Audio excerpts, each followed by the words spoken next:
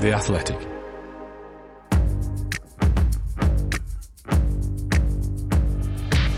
Totally Football Show. Hello, Tinfoil, my old friend. It's the FA Cup third round. What's been brewing in the cup? VAR in hot water? Check. Bags of surprises? Check. Some bitter grounds? Checkaroo. From Chesterfield, so far so good, to Man City, Chelsea, and the Graham Potter chat we said it would be madness to have just 4 months ago, but we're going to have anyway. We ran up all the weekend's big stories and more in this Totally Football Show.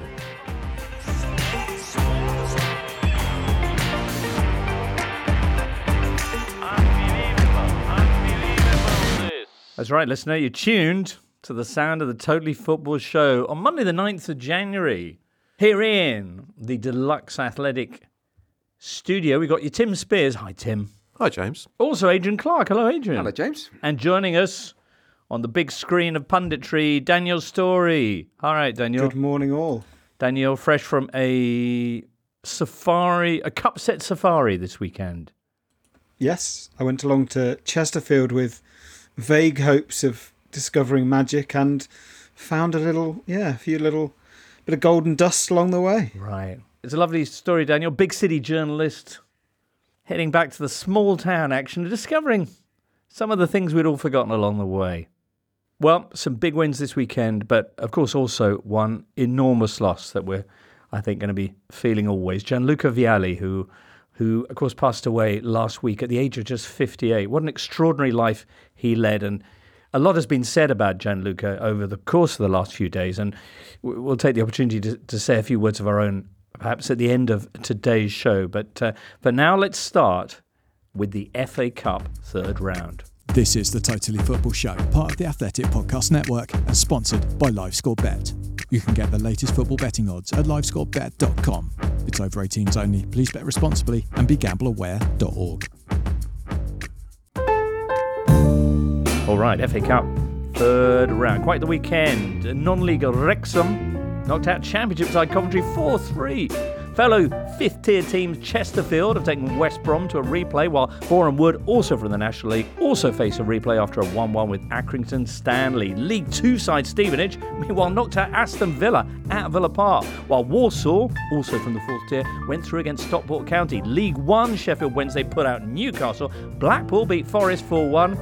In the All-Premier League clashes, you had Man United beating Everton 3-1 and Man City facing Chelsea again, and this time sending them home with a 4-0 spanking that's left real questions.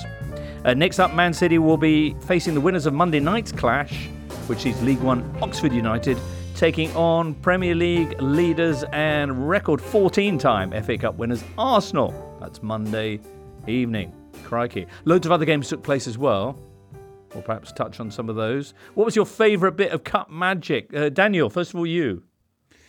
Well, I went to Chesterfield, but I really enjoyed seeing Wrexham win at Coventry. I went to Wrexham last week for a kind of long read piece about so much has been written and said, and most of us have watched the documentary about the kind of celebrity elements of that takeover. But it's also a part of the world that really needed a good news story and has got one. And it shows no sign of abating. They were at one point they were 4-1 up away at Championship side Coventry. Coventry went down to 10 men and they still sort of made it squeaky by winning 4-3. But yeah, brilliant for Wrexham. Mm-hmm. What about Stevenage? Did they need a good news story?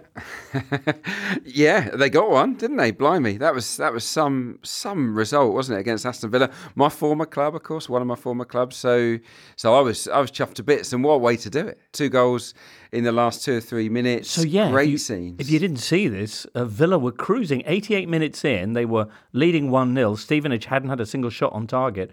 But Adrian, then Villa imploded. Then Donk, they tried to play out from the back, and Stevenage won the ball. Then they committed a foul. It was a penalty, a red card. Penalty was scored, and you thought, wow, they've got themselves a replay.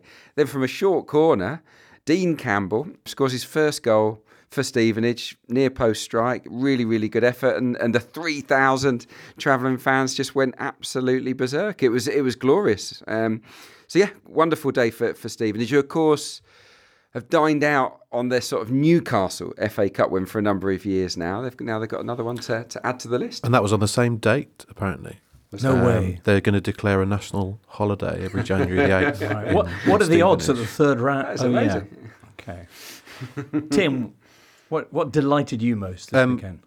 Well, Spurs Portsmouth will live long in the memory. Right. Oh my God, it was horrendous. We're saving that for later. Okay, yeah. No, it would have to be, just the manner of the Stevenage win in front of the away end, 2 late goals.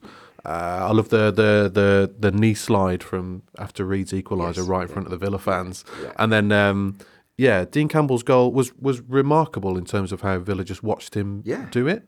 A short corner. There were 8 Villa defenders in the box, and they just watch it happen. And then Ollie Watkins sort of belatedly comes off the post, which he's sort of reluctant to do, and just give him a free shot. Crazy. It was truly shocking defending. One other quick highlight was in the Cardiff Leeds game. Have you seen it? It was a brilliant cup tie, just awesome. But Joel Bagan, the fullback, produced a wonderful save, basically with his left hand, full stretch, gave a penalty away, and of course they missed the penalty. So for a moment it looked like it was going to be the best red card of the season so far, the most sort of worthy. And then Leeds stole a late equaliser, practically the last kick of the match. But yeah, I always enjoy a defender getting sent off for a handball on the line. Do you, Adrian? Yeah. Well, it happened to me. Did you ever once. do that yourself? Yeah, it happened to me once. Yeah. I was shamefully so. In Carlisle, Adrian United Luis Suarez Clark. Yeah, exactly. But in my case, I think we were drawing at the time and then went on to get battered. So I just got nasty looks from my new teammates. I see. I should mention that Villa, beaten by Stevenage, that's the 7th season in a row they've been knocked out in the third round. Daniel, meantime, tell us about your trip to Chesterfield, because you said it was great fun. It really was. It had everything I wanted from a cup tie. It had a press box that was 2 rows big, and it's basically next to the most raucous element of Chesterfield fans, who are also right next to the away fans. That's perfect. And it was a fantastic game. Chesterfield twice went behind, including in the first minute, and then eventually conceded an equaliser for 3-3 in basically the last 2 minutes of the game of injury time. And were the better team between those 2 goals. They've got this young winger who I was talking to a local reporter about, and they sort of said, he's quite tempestuous. That's probably why he's here. But Armando Dobra, which is this 21-year-old Albanian under-21 international, who just looked like better than anything in the Championship, basically, or certainly that West Brom had. West Brom made 11 changes, but they still had a really strong team. 2 of the attacking players they picked in Carlan Grant and Grady Diangana cost them £25 million together. So this isn't a scratch team. It had 2 England internationals and 2 points to anyone that can name Jake Livermore and Martin Kelly as those. But yeah, it was just a great atmosphere. It was exactly what I'd gone for, exactly what I wanted. Sometimes those games, I remember going to Woking Watford a few years ago, and Watford scored early and it was just like painfully dull because they won 2-0. But this was everything I wanted. Magnificent. Will you be heading along to the replay whenever that takes place at the Hawthorns? I think I'll probably pick a different game for the replay. But yeah, I mean, you obviously fear that when a team does that in the away leg, you think, well, at least you've got the home game to kind of go at it. You probably think that Chesterfield have missed their chance there, which is a shame because they're also probably going to miss out on the Football League on the basis that they're behind both Notts County and Wrexham, who are just relentlessly pushing each other. Daniel, were you able to talk to any of the people there at Chesterfield? Yeah, I spoke to a few people. That makes it sound like I was a prince visiting the town, which is not the case. But there was a really lovely moment before the game where a boy came up the back of the stand with his dad and asked his father if I was VAR, which is, I was offended, but I didn't. Why did you think that? Did you have a range of screens in front of you? I just had your bog standard issue laptop, really. No headphones in, but he was in his full kit, wasn't he? He was in the full. Yeah, I had a kit that said D9 on the back, so maybe that was. And what did his dad say? Did his dad shatter the illusions, or say yes, son? His dad sort of said something along the lines of, "No VAR here today, son." Right. It doesn't reflect well on VAR that's what children think it is. No offence, Daniel. It doesn't reflect well on me, to be honest. Of course, VAR not being there was quite a significant thing, was it not, Adrian? It was, because it was a huge incident at the end of the game where Thomas Asante sort of elbows / swings his arm at one of the defenders. they think it should be a red card. The referee doesn't give it. There's no one there to look at it. Daniel wasn't paying attention. Daniel wasn't allowed to look at it, even though he was VAR. Thank you, Adrian. And then, of course, he's off the pitch getting treatment. And from the set piece, Thomas Asante, of all people, scores the equalising goal. So really, really controversial. It wasn't just at Anfield that VAR made the headlines. Was there no press room? The last time I was at Chesterfield, there was zero facilities.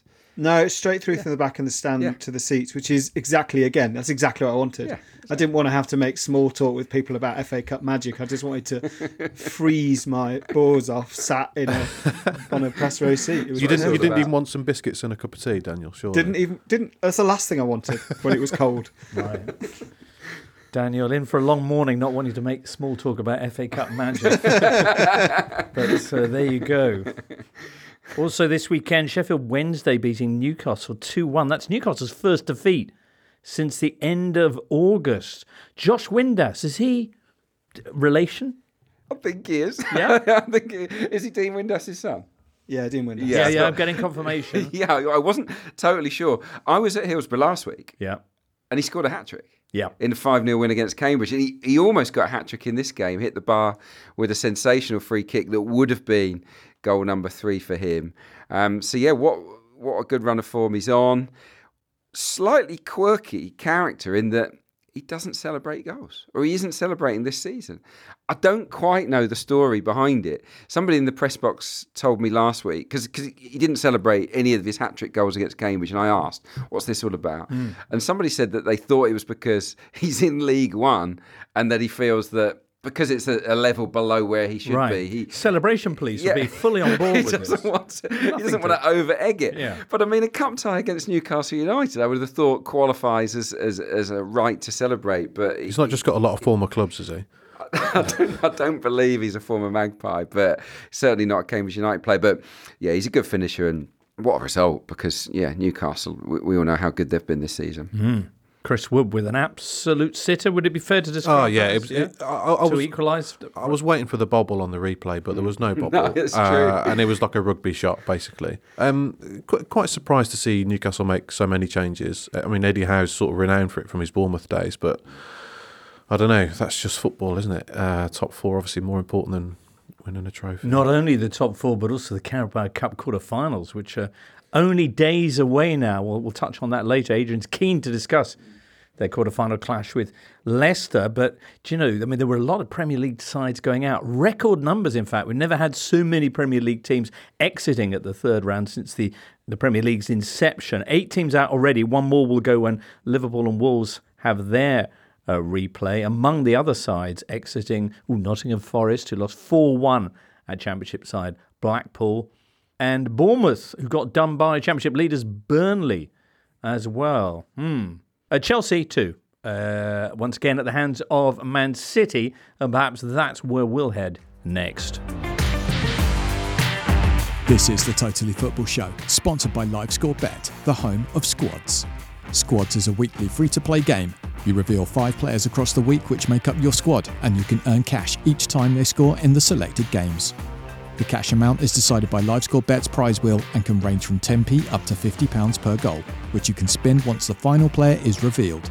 Find out more and play Squads for yourself for free at livescorebet.com or by downloading the LiveScoreBet app on Android and iPhone. It's over 18s only and full terms and conditions apply.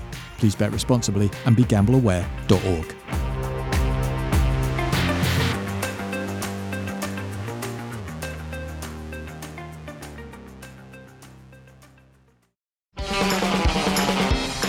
All right, Liverpool fans, we've got some news. The Athletic's dedicated Liverpool podcast has been given a lick of paint and it's coming back bigger and better than ever in 2023. It's still twice a week and still your go-to place for transfer news, analysis and opinion from the Athletic's esteemed football writers. But the first big change is me, Tony Evans, as your host. I'm the former football editor of the Times of London, and I've been on the Mersey beat for years. You'll Never Walk Alone is part of Anfield folklore, and we wanted a new name that truly resonates with Liverpool, the fans, the history, the essence of the club. So that's why we went for Walk On. Join us twice a week through the winds and the rain as Jurgen Klopp's Reds aim to save their season and maybe even sign a bleeding midfielder in January. Simply search for Walk On Apple Podcasts, Spotify, or wherever you get your podcasts. Come on, have a listen.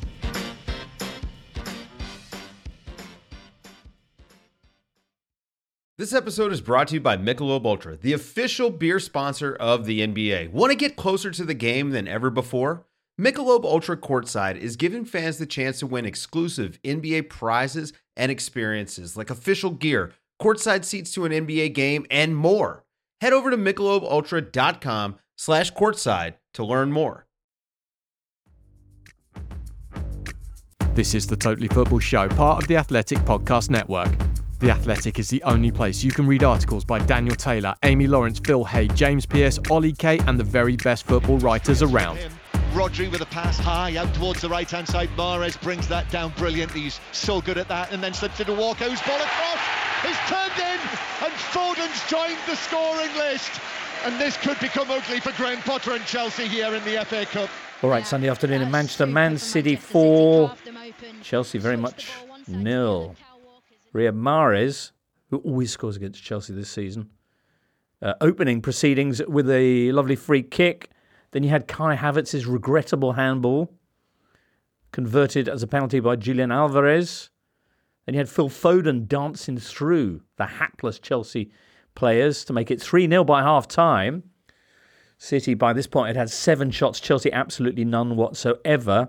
And then in the second half, we had another penalty. Foden brought down, this time Riyad Mahrez converting, and 4-0. And Graham Potter, all of a sudden, his position, a major talking point, as I say, in exactly the manner that 4 months ago when he was hired, everyone said it would be crazy for him to be under discussion. Bingo. That's what's happening. But should we talk about City first of all and how good they've all of a sudden become again? That third goal, I thought was a beauty, wasn't it? In terms of the way that they moved the ball, 1 and 2 touch.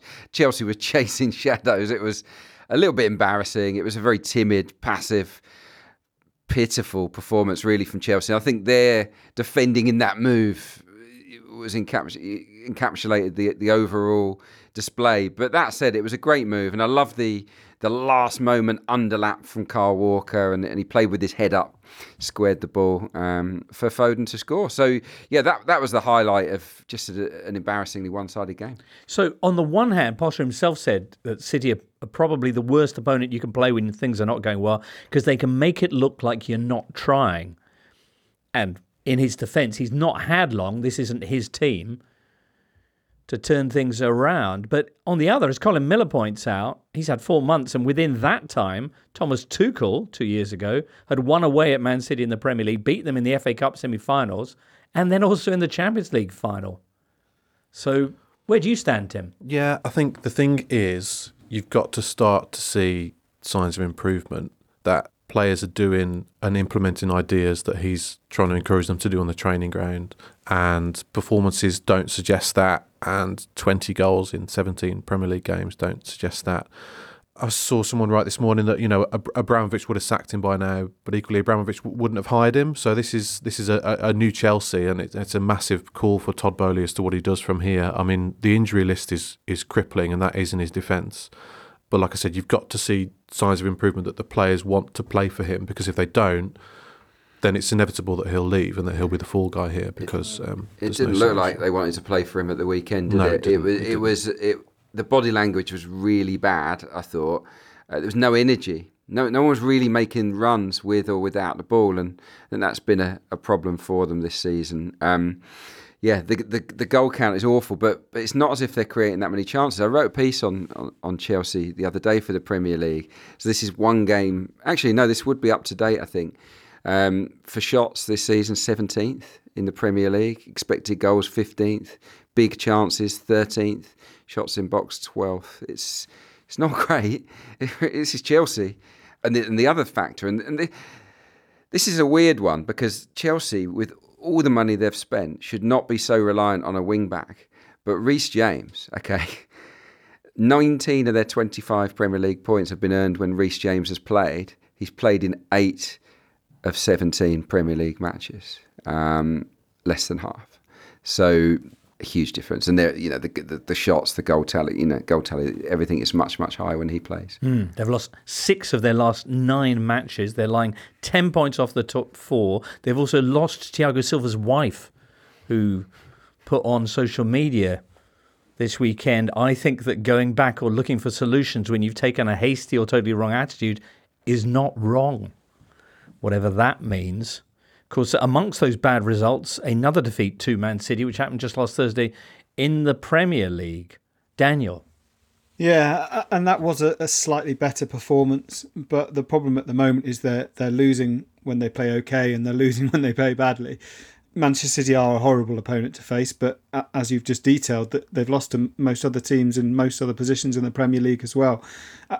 It's vaguely reassuring, to be honest, that a big, rich club can't just pluck a brilliant coach and it all work out really well, because then that really might be curtains for every non-elite club whose manager's doing really well, because you just pick him and it works. And it doesn't work that easy. You have to have... The reason that Potter worked so well at Brighton is because everything was geared up to make his work on the pitch and with his staff and with the off-field staff. And Chelsea have merrily tried to pick everyone of those from Brighton.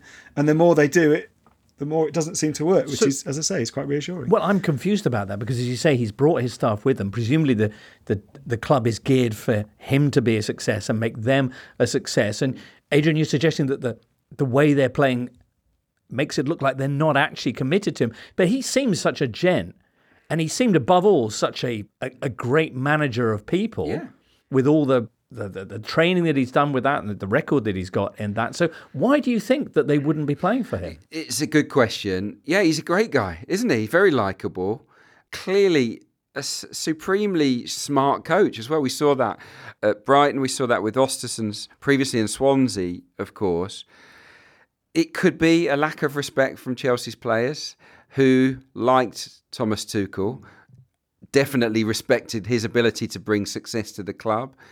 And I think that Todd Boehly's decision to axe him wouldn't have gone down particularly well in the dressing room, and that there's a bit of a hangover from that. That is what I see looking in from the outside, because the players aren't responding to Potter's requests, his tactical demands, anywhere near as well as Brighton's players were. The other thing, I think that there has been an awful lot of change at Chelsea. New owner, new set of off-field staff, new coach, 12 new players signed since in Boehly's reign already. This was despite him coming in with these mixed messages that were like, we like what Liverpool have done with their model. We need to be careful about FFP. We can't spend, unrestricted money. And yet they've spent unrestricted money on young players, but then also signed Sterling and Koulibaly and Pierre-Emerick Aubameyang. There just seems to be so many mixed messages, and I think a manager like Potter will work even with those messages if he's got time to implement them. The issue is that he was appointed by Brighton on the 20th of May and given as long as you can have of a lead-in into the first game to sort that. He's appointed by Swansea on the 4th of June, again, huge lead-in into the season. He's appointed by Chelsea a month into a season and a month into a new owner's reign in which he's already sacked a manager. And he is a huge lurch from that previous manager. So I just think I think it reflects badly on everyone but Graham Potter. And obviously his reputation will take a hit because you don't get sacked by a big club and it not. We saw what happened to David Moyes. But I don't think it reflects too badly on him because I think it's just a bit of a mess. All right. Well, as yet, there's no, I don't think, concrete word of Chelsea reaching anything like that kind of decision, but the results being what they are. Yeah, but it wasn't just Graham Potter, as Daniel was talking about. There's a lot of backroom staff that have joined, including people in senior recruitment roles. What did Chelsea do with them? If they sack Potter, do they sack them without even having a window to actually do their job?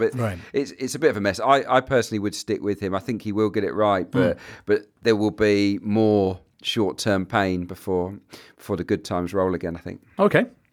Ever the case in football. City will be hosting either Oxford or Arsenal in the 4th round of the Cup. They've also got Saints away in the Carabao Cup on Wednesday. That'll be interesting. Liverpool faced Wolves, Tim Spears. It was a 2-2 draw, but should it have been, question mark. No, it should have been the 3-2 win to Wolverhampton Wanderers. This is an injustice, and I hate this as a Wolves fan, and I get bored of the whole corruption against big club, small club bias. But this was ridiculous. They want you to get bored, Tim. That's what they're counting on. Yeah, this was crazy. Wolves scored a legitimate, what would probably have been a winning goal through Totti Gomez, and Mateus Nunes, the corner taker. The ball had come back to him, and the assistant referee judged that he was in an offside position, but there was no camera angle to check if that was the correct call or not. It wasn't the correct call, but the goal didn't stand. They're not supposed to make calls unless it's really obvious, are they? The linesmen? I mean, isn't that the new edict? They make no decision, and they let the technology deal with it. No? Yeah, absolutely right. And it didn't look particularly tight either. He's looking through a crowd of players as well from the far side. It's Trent that plays the Wolves player on side, yeah? Yeah, that's right. But so basically, my colleague at The Athletic, Steve Madies, looked into it. Has written a good piece on exactly how this happened this morning, and basically the camera was zoomed in too tightly. So VAR, as Daniel will know, uses two cameras to, I want to say triangulate, but that would take 3, so I don't know what the binary equivalent would be. But anyway, to form a precise indication of who's where on the field, and one of the cameras hadn't zoomed back out from the corner, courtesy of ITV. They've called this a freak event. Should say that almost exactly the same thing happened at Juventus just before they went on their current unbelievable 8-game winning streak with no goals conceded. So, I mean, it does happen, but it happened this time to Wolves, and they've got to try again next week against Liverpool back at theirs. It was a really good game, actually. I saw team sheets came out, and I assumed Wolves would get walloped, to be honest, because Liverpool selected a strong team, and Wolves didn't really, compared to recent lineups. But Julian Lopetegui's making a real impact, and they're playing like a proper team again. And we mentioned about maybe not seeing improvements in Chelsea's players. Well, I think you're already seeing improvements in Wolves' players. Gonzalo Guedes had his best game so far. I mean, he's done absolutely nothing. He's set a very low bar.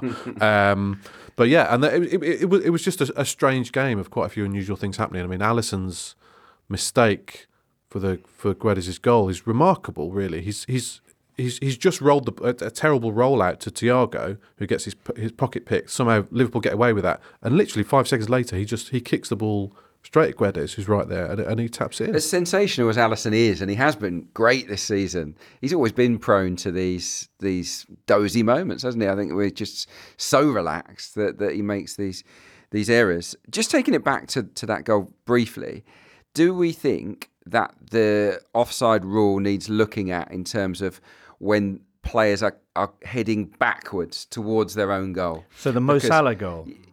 No, not that one. That one as well, I think, that should have been disallowed. But I'm talking about Brighton had a goal chalked off against Arsenal recently, where a player from a corner was running back towards their own goal, and it was their trailing leg that was offside. There is no advantage when you're running the opposite way. Right. There is zero advantage to being ahead of the last man. It feels to me as if that incident and this one should prompt at least a review of the offside law. What do you think, Daniel?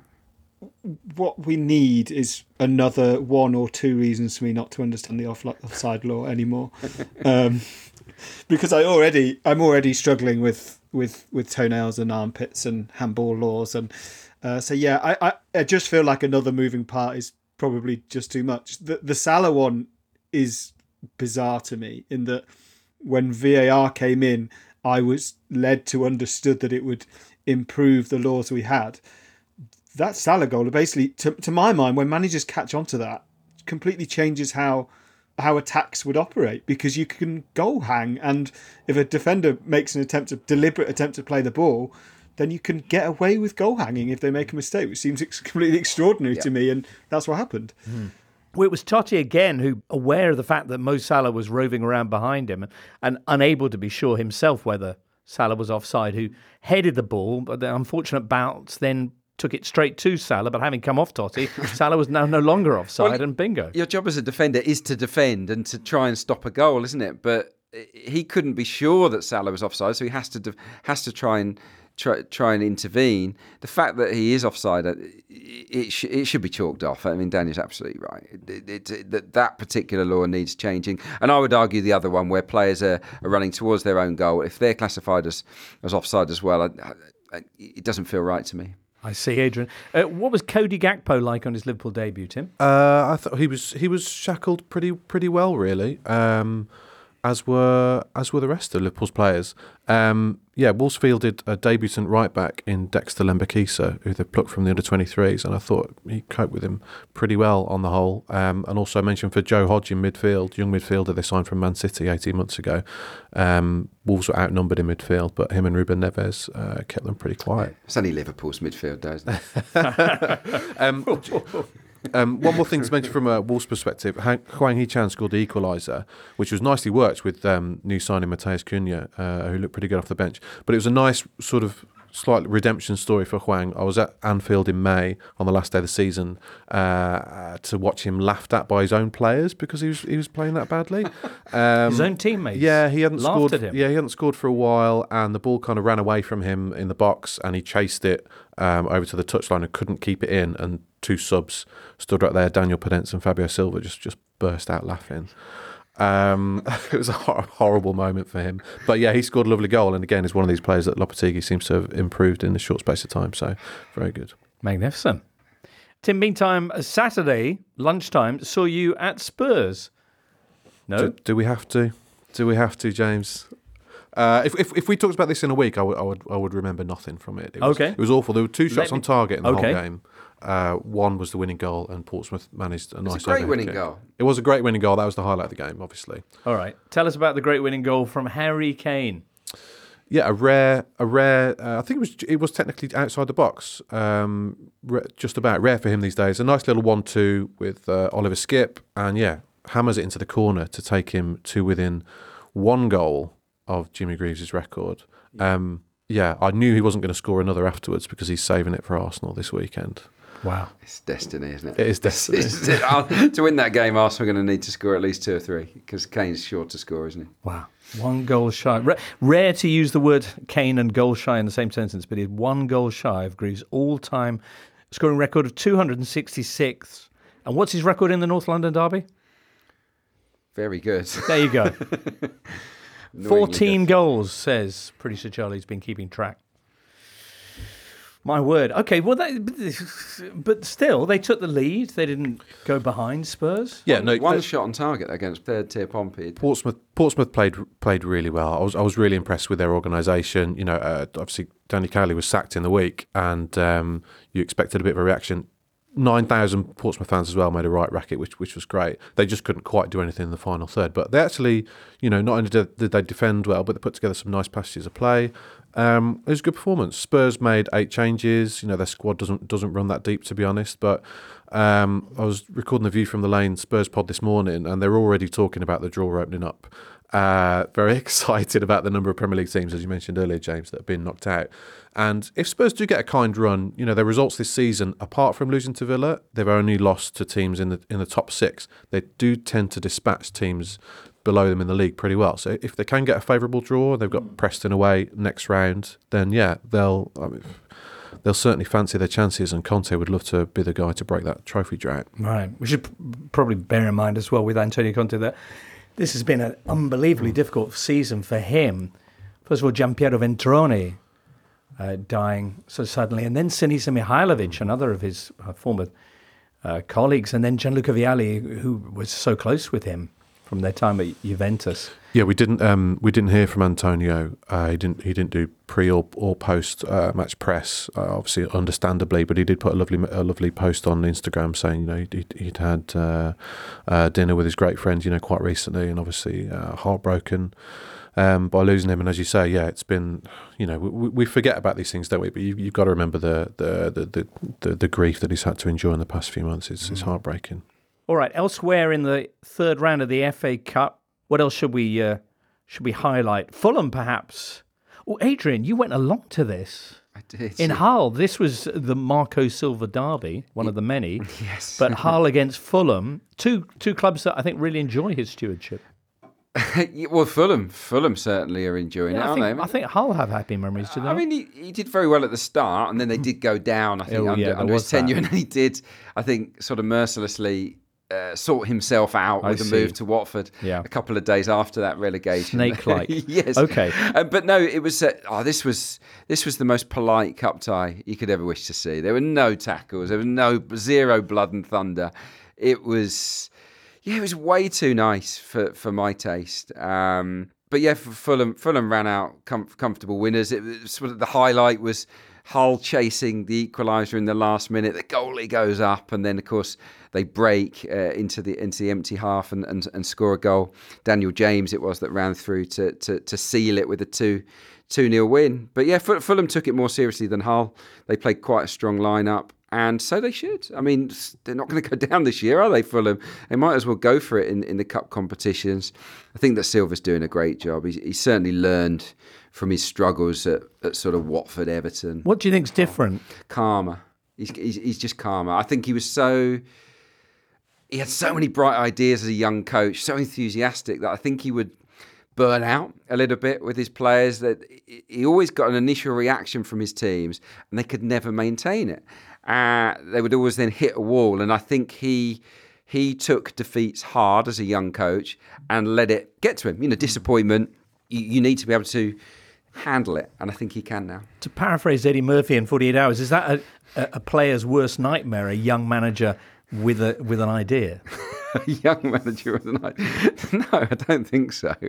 But a player's worst nightmare is a young manager that is too emotional, that gets carried away, because you can have a win and he's your best mate, and he's telling you you're going to get a move to the Premier League, you're going to do this, you're going to do that, and then 2 defeats later you're dropped and you're out of the team because he's panicked, because he hasn't seen it before. I think that Marco Silva has calmed down, and he's doing a great job. I mean, he's already equalled the points tally that Scott Parker achieved when they went down 2 years ago. He's bettered the tally that Ranieri and Parker got to before they got relegated the previous time. So they're flying. The only worry is the backup to Alexander Mitrovic, who didn't play. He didn't play at the MKM. Vinicius up top, precious little, one chance, scuffed it badly wide.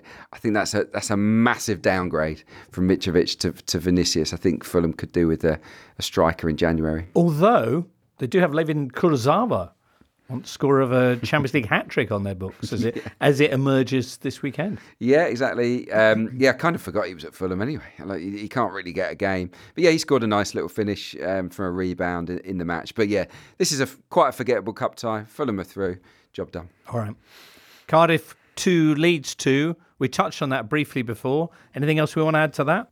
Yeah, I enjoy watching Leeds United games, but I also enjoy, more than any other team, following them on Twitter if you follow any Leeds fans, because the way that support kind of roller coasters, because the team roller coasters is something else. I mean, they had an expensive defence out with a backup goalkeeper, although Joel Robles has got lots of experience, and they were truly terrible in the first half, and it was all, as it always is, it was kind of marsh out. It's this team's going nowhere. It's like we've bought into Red Bull and we're dreadful. It's like it's all going to fall apart. You know, we'll be doing meat raffles at half time in 3 years to raise money for the club. Yada yada yada.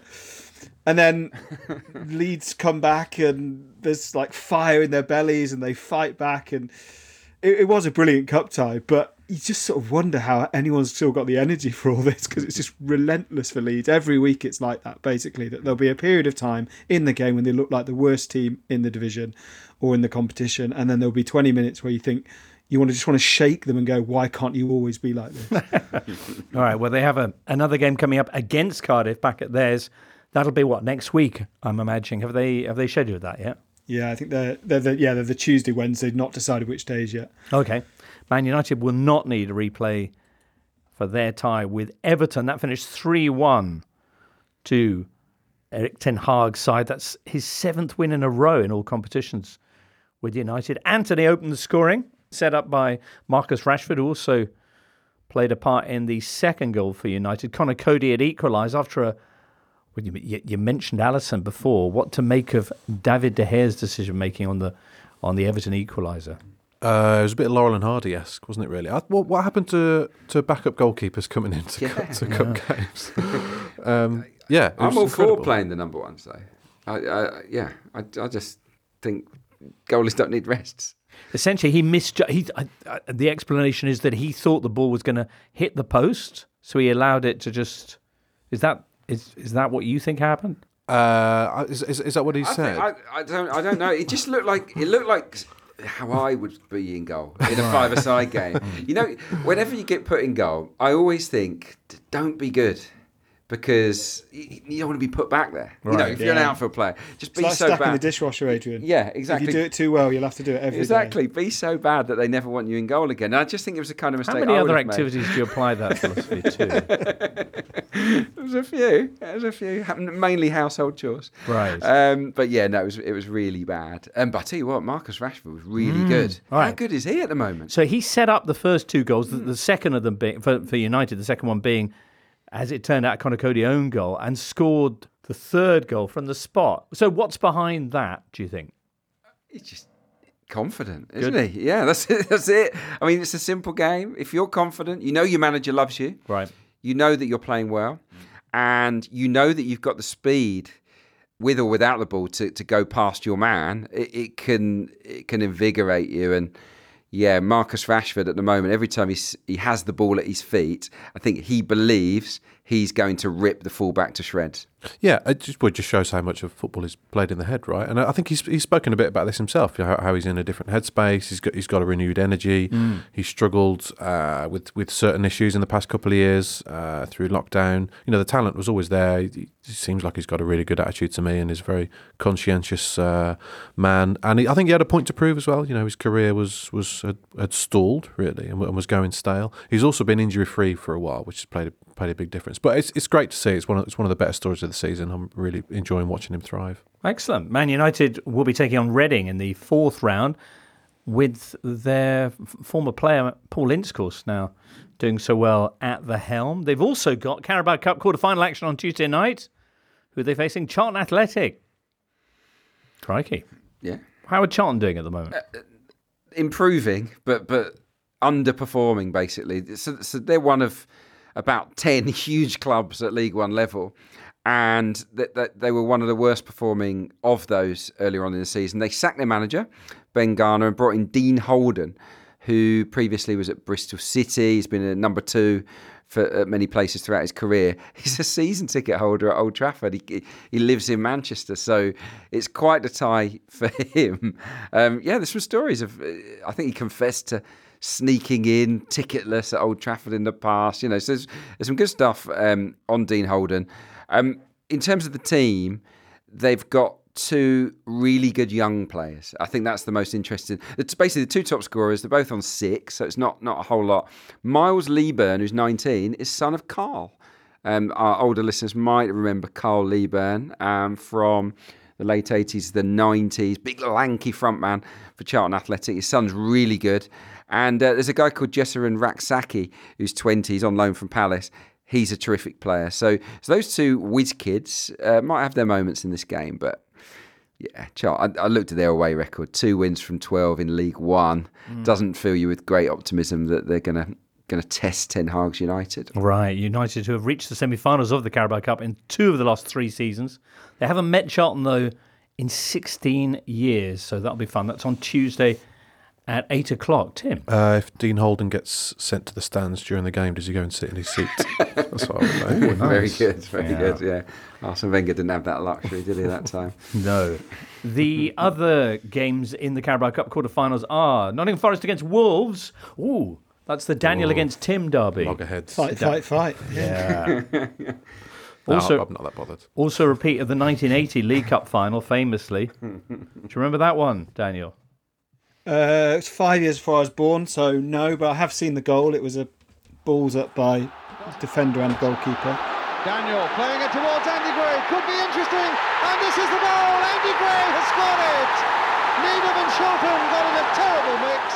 Forest had other prizes at that time. We don't have other prizes anymore, so I am quite looking forward to this game, because it's a big chance if you can hope that someone, scouts a Manchester club and you draw Leicester or Newcastle in this two-legged semi-final, it's a chance of a Wembley trip. And Forest are entering a transfer window, which means that things are starting to happen off the field. Their chief executive has left by mutual consent. It's been announced on this Monday morning. So things are never dull in the transfer window at the City Ground. I see. Newcastle and Leicester facing each other on Tuesday. Adrian, you're going along to that one. I am, yeah. I'm co-commentating on this game on the radio. So, yeah, I'm looking forward to it. I've not worked at St James's Park as a broadcaster before. So, yeah, and it's a huge game. I mean, for Newcastle United, this, I think, is their biggest game of the season so far. Maybe their biggest game for a long, long time, because we know how much they want a trophy. And they're out of the FA Cup. They're dumped out by Sheffield Wednesday, of course. And what a good opportunity, I think, for them to reach a League Cup final. I think St James's Park is going to be bristling for this one. And Leicester City, obviously, recent history of winning the FA Cup, but they're a decent team that would love to make it as well.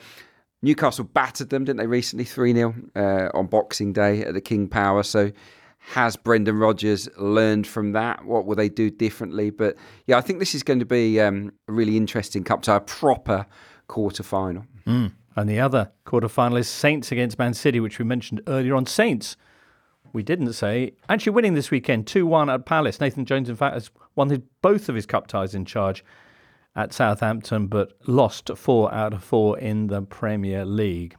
All right, very good. In a moment, we'll touch on one or two things that happened around Europe and also get one or two thoughts on Gianluca Vialli as we sign off for this Totally Football show. This episode is supported by FX's Welcome to Wrexham.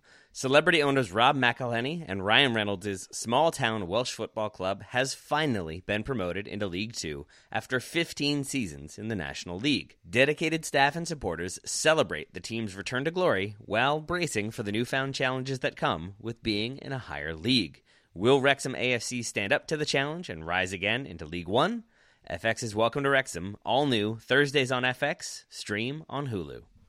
Looking for an assist with your credit card, but can't get a hold of anyone? Luckily, with 24/7 US-based live customer service from Discover, everyone has the option to talk to a real person anytime, day or night.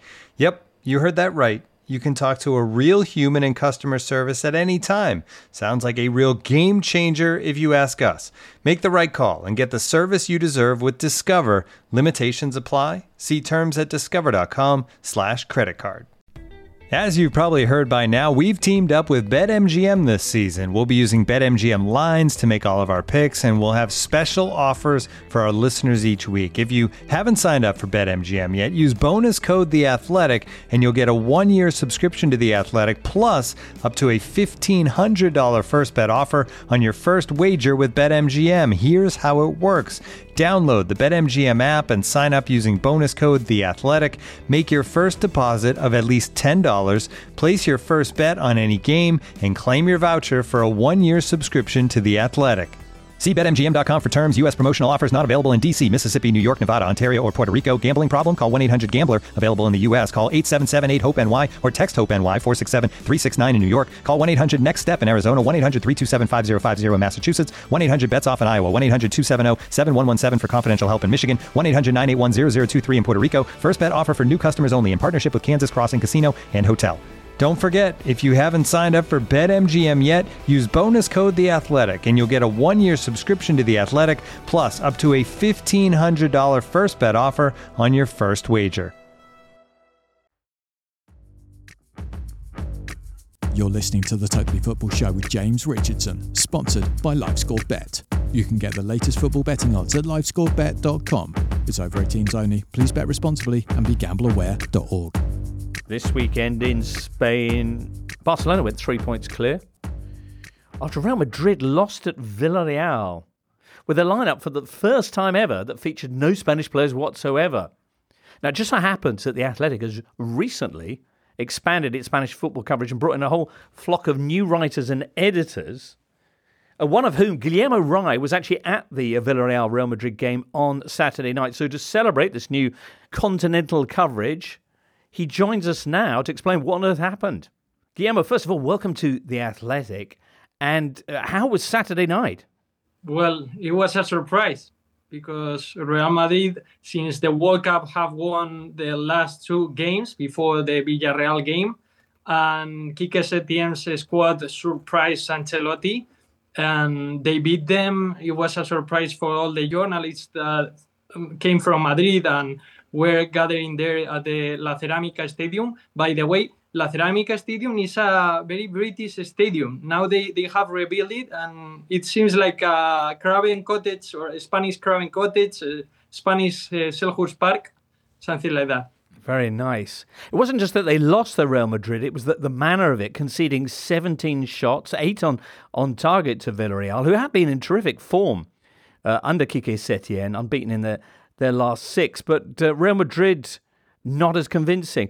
To what extent was the changes in their lineup seen as the reason for that, Guillermo? Well, I think that we have to look back at the summer transfer window.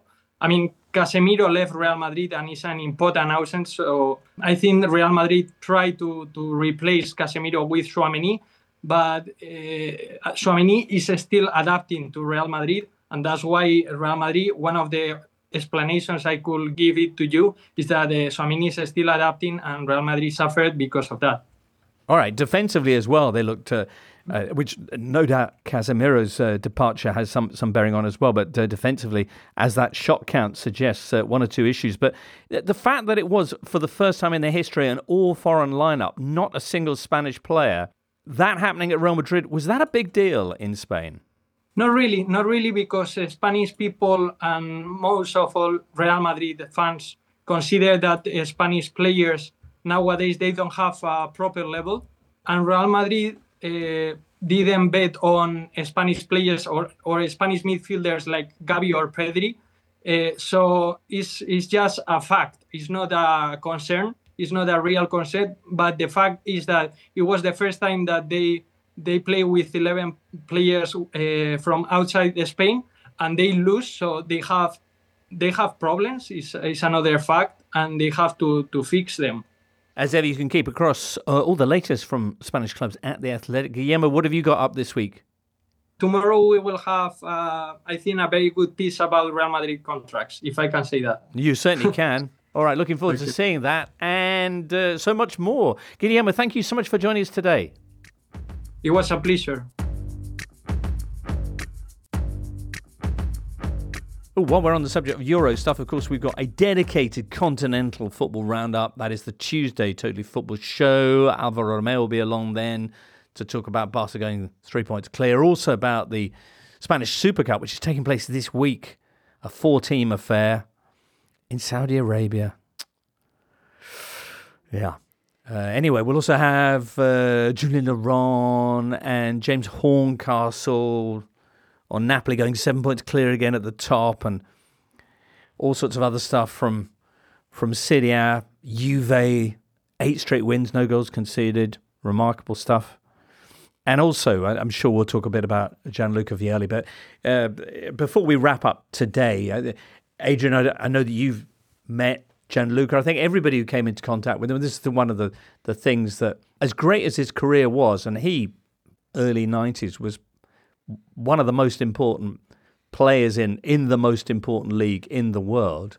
What's really stood out in the reaction is the way that everyone's responded to him, almost like a big brother. Yeah, he was just a classy person, wasn't he? Softly spoken, no ego to him at all. And I think when he spoke, he didn't speak in cliches. He spoke. He was almost like a philosopher. He would say things that prompted you to think about things slightly differently. He was a very smart guy. And a very good player. Obviously, part of that initial influx of overseas players, one of the originals, I suppose, to come over. Yeah, I think he was a pioneer in that sense. I mean, before that, he'd been Champions League winner at Juve, title winner at Juve, title winner at Sampdoria, which is kind of remarkable when you look at where the club was before. And after part of a great team with Mancini and so many other stars. But what a guy, just Daniel. A great person. Yeah, so for someone my age, I was born in 1985, and Italia 90 is the first major tournament I remember. So the amazing thing about Vialli was kind of how, I tweeted this at the time, but how he kind of seemed to sit perfectly over old and new football for for people who were born at exactly that time, because Italia 90 felt like this kind of grand awakening that then had the lesser known Football Italia following on from it, and that kind of explosion of information at an age when we were just trying to soak up football, and there's this sort of completely new product that we feasted upon.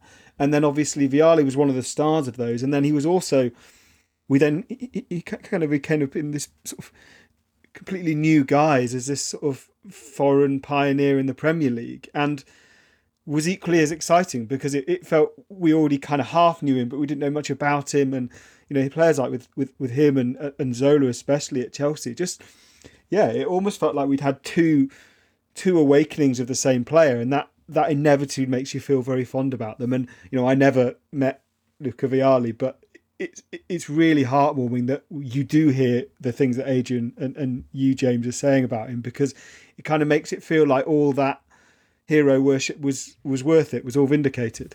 He was pretty specific. I mean, you mentioned his philosophical attitude to life, and some of the things that, as he went through this journey, as he called it, with his cancer, some of the beliefs that he arrived at, he felt made him a better person. And certainly the way he talked about life and how to be happy, I think was revelatory in many cases. And one of the things that he was very clear on was that he wanted a happy funeral. He wanted to be people to be happy, which I think is a great attitude. And I think it's the natural way to react to a life like his, in which he did so much, so very well, and made so many people, and left so many people with so many happy memories. I mean, I had nothing but really, really happy thoughts about every time that I encountered him back in Italy and over here. Yeah, I can imagine. Just a very universally popular character. Have you seen the video of him embracing Mancini after the Euros final, where they're both in floods of tears? For me, I mean, that was sort of a heartbreaking thing to watch, but also it was a true sort of brothers in arms moment, wasn't it? Where, two best friends that have been through life together, working together so often, former teammates, of course, just best buddies, climbing to the top of that mountain at Wembley Stadium. I thought that was a beautiful image. Well, really, James Horncastle wrote a really nice piece about that back at the time, and has done another piece kind of summing up Luca's legacy on and off the field this week on The Athletic. If you want to kind of do a deep dive into Vialli's life, you could also check out, we did with James and Gab Marcotti, who worked so closely with Gianluca in the past. We did a couple of Golazzo episodes, a special two-parter on Gianluca, just because he was such a character, and I think we all loved him so much, we just wanted to talk about him a lot. Anyway, there you go. Yeah, it's been a rough start to the year with Pele, Pele felt a bit more like Father Christmas or something. He was a kind of almost a fairy tale figure, whereas Vialli was more, I think, of a real part of our lives. So it really hit hard, this, Tim. And so young as well. And, it was his personality as much as his football which made him so popular. And, I'm sure a lot of people listening as well, James, would like to thank you for helping bring that personality. I would thank him for being part of... No. But absolutely. And I appreciate you saying that, but my reaction would be just like, how lucky was I to be, sat there with that incredible... I mean, it was a great series of elements that came together to make that show, popular back then. And Luca, 100%, was part of that. He was always a really, really, really generous... How big a star he was when I kind of first rocked up to say, excuse me, Mr. Vialli. And he was super nice. I think pretty much in his first interview, he kind of rapped for us a bit of Penso Positivo by Giovanotti. He would do all kinds of... I mean, he was always happy to... When he was moving to Chelsea, we brought along a tub of Marmite for him to try, see how he felt, get him settled in. And, he would do all that stuff. Anyway, I mean, as I say, he what a life well lived. And Gianluca Vialli, we salute you. That brings us to the end of today's Totally. As mentioned, there is a Euro edition around on Tuesday with an increasing amount to chat about as the leagues return to action. So do check that one out, and we'll be back on Thursday with a Carabao Cup roundup and a look ahead to what's going on in the Premier League this weekend.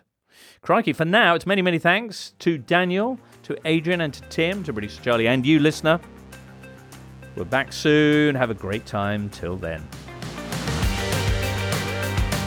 You've been listening to The Totally Football Show, part of the Athletic Podcast Network. Discover bonus video content by searching for The Totally Football Show on YouTube and see the very latest subscription offers at theathletic.com/totally.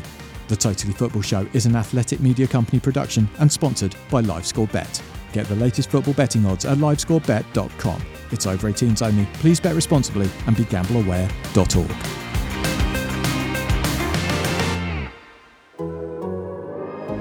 The Athletic.